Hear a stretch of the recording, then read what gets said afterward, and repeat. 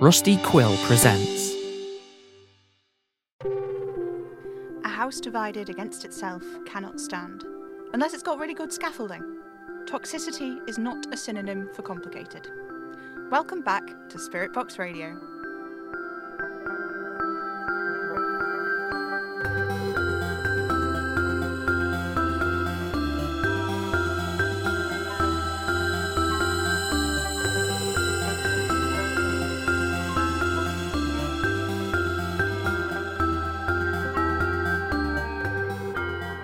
Hello, faithful listeners. I hope you've had a good week. The forums have certainly been alive with theories and thoughtfulness, and that's been incredibly exciting. I'll work through the week sort of chronologically. I spent most of Friday at the Car Posh with Oliver. He's been trying to teach me how to arrange a bouquet, but it hasn't been going particularly well. The flowers I favour are all funereal, he says, whatever that means. Oh well. I currently have one of my creations on the windowsill over in the kitchen corner of Kitty's shed, and I love the way that the white chrysanthemums look with pink carnations, even if Oliver says that means fond grief and remembrance. A bit of a tangent, sorry, but I brought the flowers back on Saturday afternoon, and that was the first chance since the segment in the early hours of Thursday that I had a chance to sit down and properly have a look at the forums, so it was the first time I saw the post from Showcaller Emily about the way the forums seemed to be structured.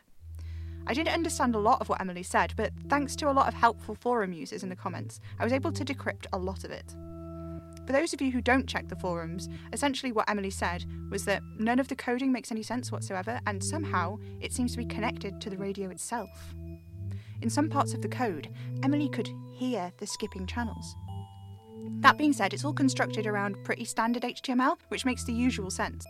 She said another way to look at the whole thing is through the lens of the arcane, and apparently when you look at it that way, the whole thing is like a very complicated and multi-layered tapestry, with each user representing their own thread, and each interaction they have with others binding those threads together. In some places the weave is incredibly thick, in others it's held together by a few tenuous links. Emily thinks she can tell apart which threads belong to people like her who have, died, and which belong to living users, because the threads belonging to living users spin off beyond her reach, and those belonging to the dead curl and twist into nothing space, anchored to nowhere, ends frayed, but somehow not completely. This is all, of course, really interesting, but it doesn't actually get us very far in terms of understanding how all this stuff works.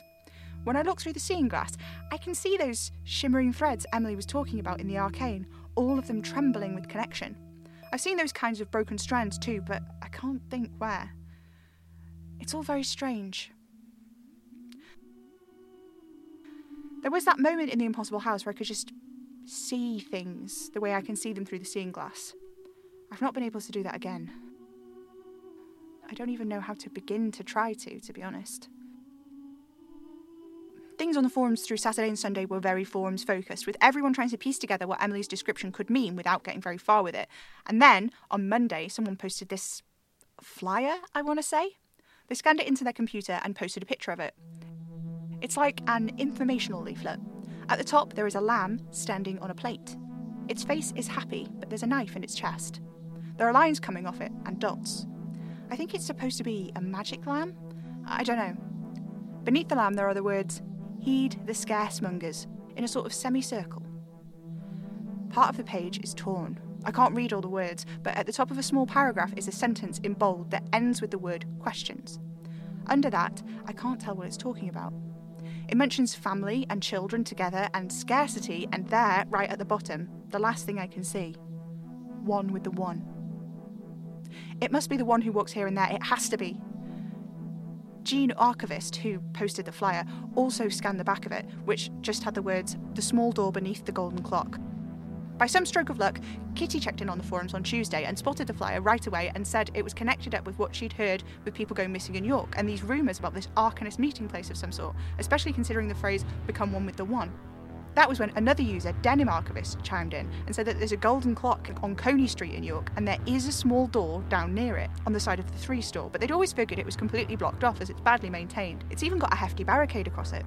However, Denim decided to go back and check the door out in the early hours of Wednesday morning and found that it was, in fact, open. They didn't want to get too close, so they didn't get a good look inside, but someone had hung a small wooden ornament over the doorway. They couldn't be sure, but it looked like it was a lamb with a knife in its chest. I think they found the secret meeting place of this Arcanist group that Kitty was referring to.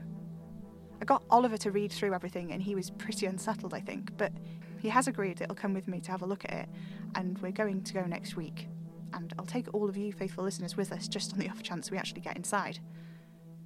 Oliver didn't seem very keen on the idea of actually going in, but I figure he's indestructible. And the only time I have a record of anyone trying to kill me, it didn't last very long at all, so I think we'll be fine. There's a chance these people know something about the man in the flat cap that we haven't yet come across, and that's an opportunity that's just too good to... Anna! I don't know what you think you're playing at. What? You can't just decide to go and spy on people, Sam. It's not decent. It's not normal.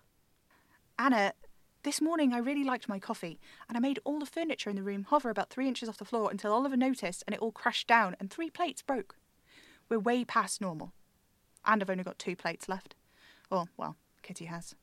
Man, she's going to kill me when she gets back. At least that will stop you from going gallivanting off to wherever you think it is you're going to do God knows what. I'm going to York, and we're going to talk to some of these people who have the funny flyers, that's all. We? Oliver and I. Right. God, Anna, you're not still weird about it because he's a major arcana. I'm weird about it because he's a liar and we don't know what he's planning or involved in. For all we know, he's a part of this cult thing you're going to investigate. He's not, though. No, based on, the vibes, I would say not. The vibes? Oh, your thing! Bathsheba, Anna, did you just acknowledge that you can tell when people are telling the truth? So these people with the flyers, it's some kind of cult. A cult? No, Arcanists don't really do cults. What? Why are you looking at me like that? The microphone. Anna, no! Spirit Box Radio is not a cult. Whatever you say. When are you going to York? Next week, I told you. Yes, but when next week? Wednesday? We can get there by 11:30. Oliver says he knows somewhere we can go before it's time to broadcast. Broadcast? Yeah, we'll be doing the whole thing on Spirit Box Radio. Is that a joke? No. Why on earth would you try and smuggle a microphone into a cult? Well, I can't just leave the faithful listeners out of it, can I? They want to know. Leaving them out of it is exactly what you should do. If I was one of them, I'd thank you for it. I mean, you kind of are. I am not. You listen pretty much every week. How did you... Well, I'm hardly faithful, am I? No, I suppose not. If you're going, take this. Thanks. What is it? A button mic. I use it for Zoom calls, but you can have it. You can put it onto your T-shirt so nobody can see it. At least that way these people in their secret cult aren't going to go to pieces when you barge in with recording equipment, at least. Oh, thank you. It's nothing. Just... Sam, promise me you're going to be careful. I promise. And I'm going to be fine, Anna. I'm not some kid anymore. And I'm not as useless as everyone thought. I never thought you were useless, Sam. What was it then? You're vulnerable. And you still are. I'll be fine. And my boyfriend is some immortal magic thing. It'll be fine, Anna. I suppose he does have that going.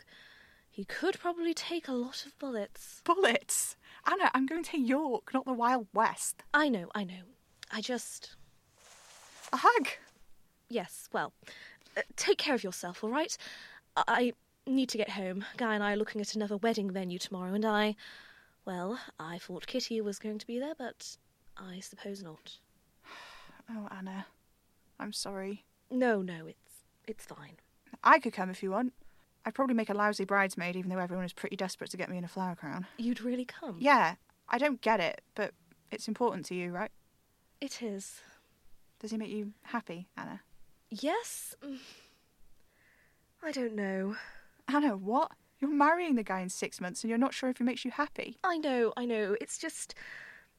He's lovely, but... But?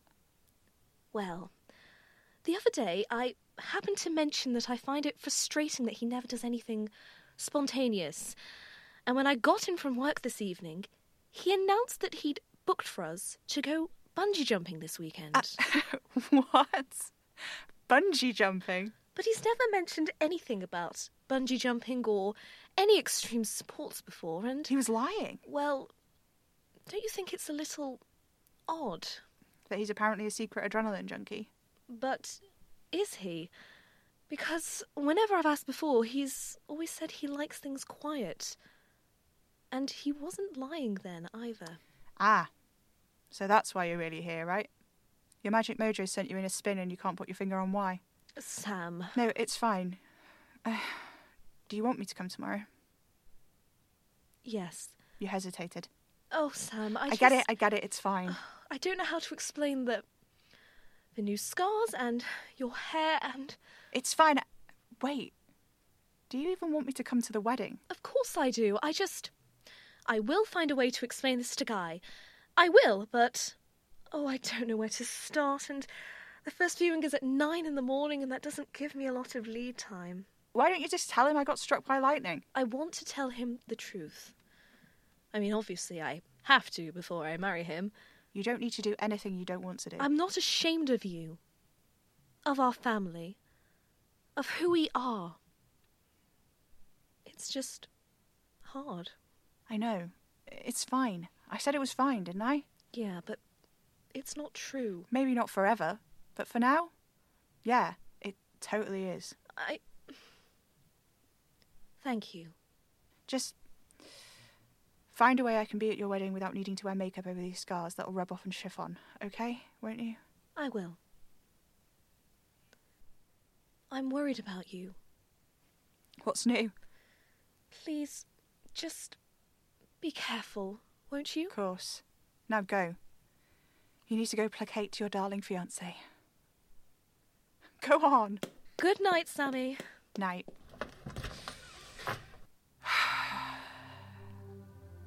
Well, on that note, I suppose it's probably best for me to wrap things up for this evening.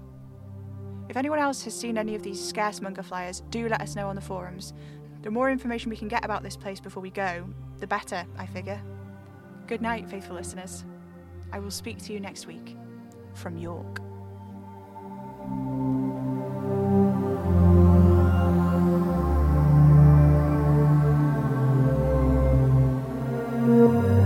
Spirit Box Radio is a podcast created by Pippin A. Major, distributed by Hanging Sauce Studios under a Creative Commons non-commercial share-alike 4.0 international license. This episode starred Pippin A. Major as Sam, Alex Paliber Richardson as Anna.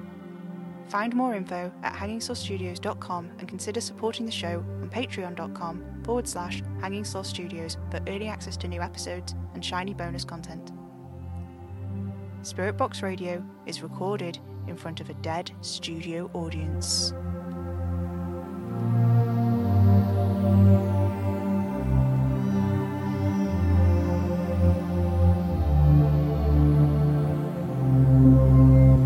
Tune in, get spooky.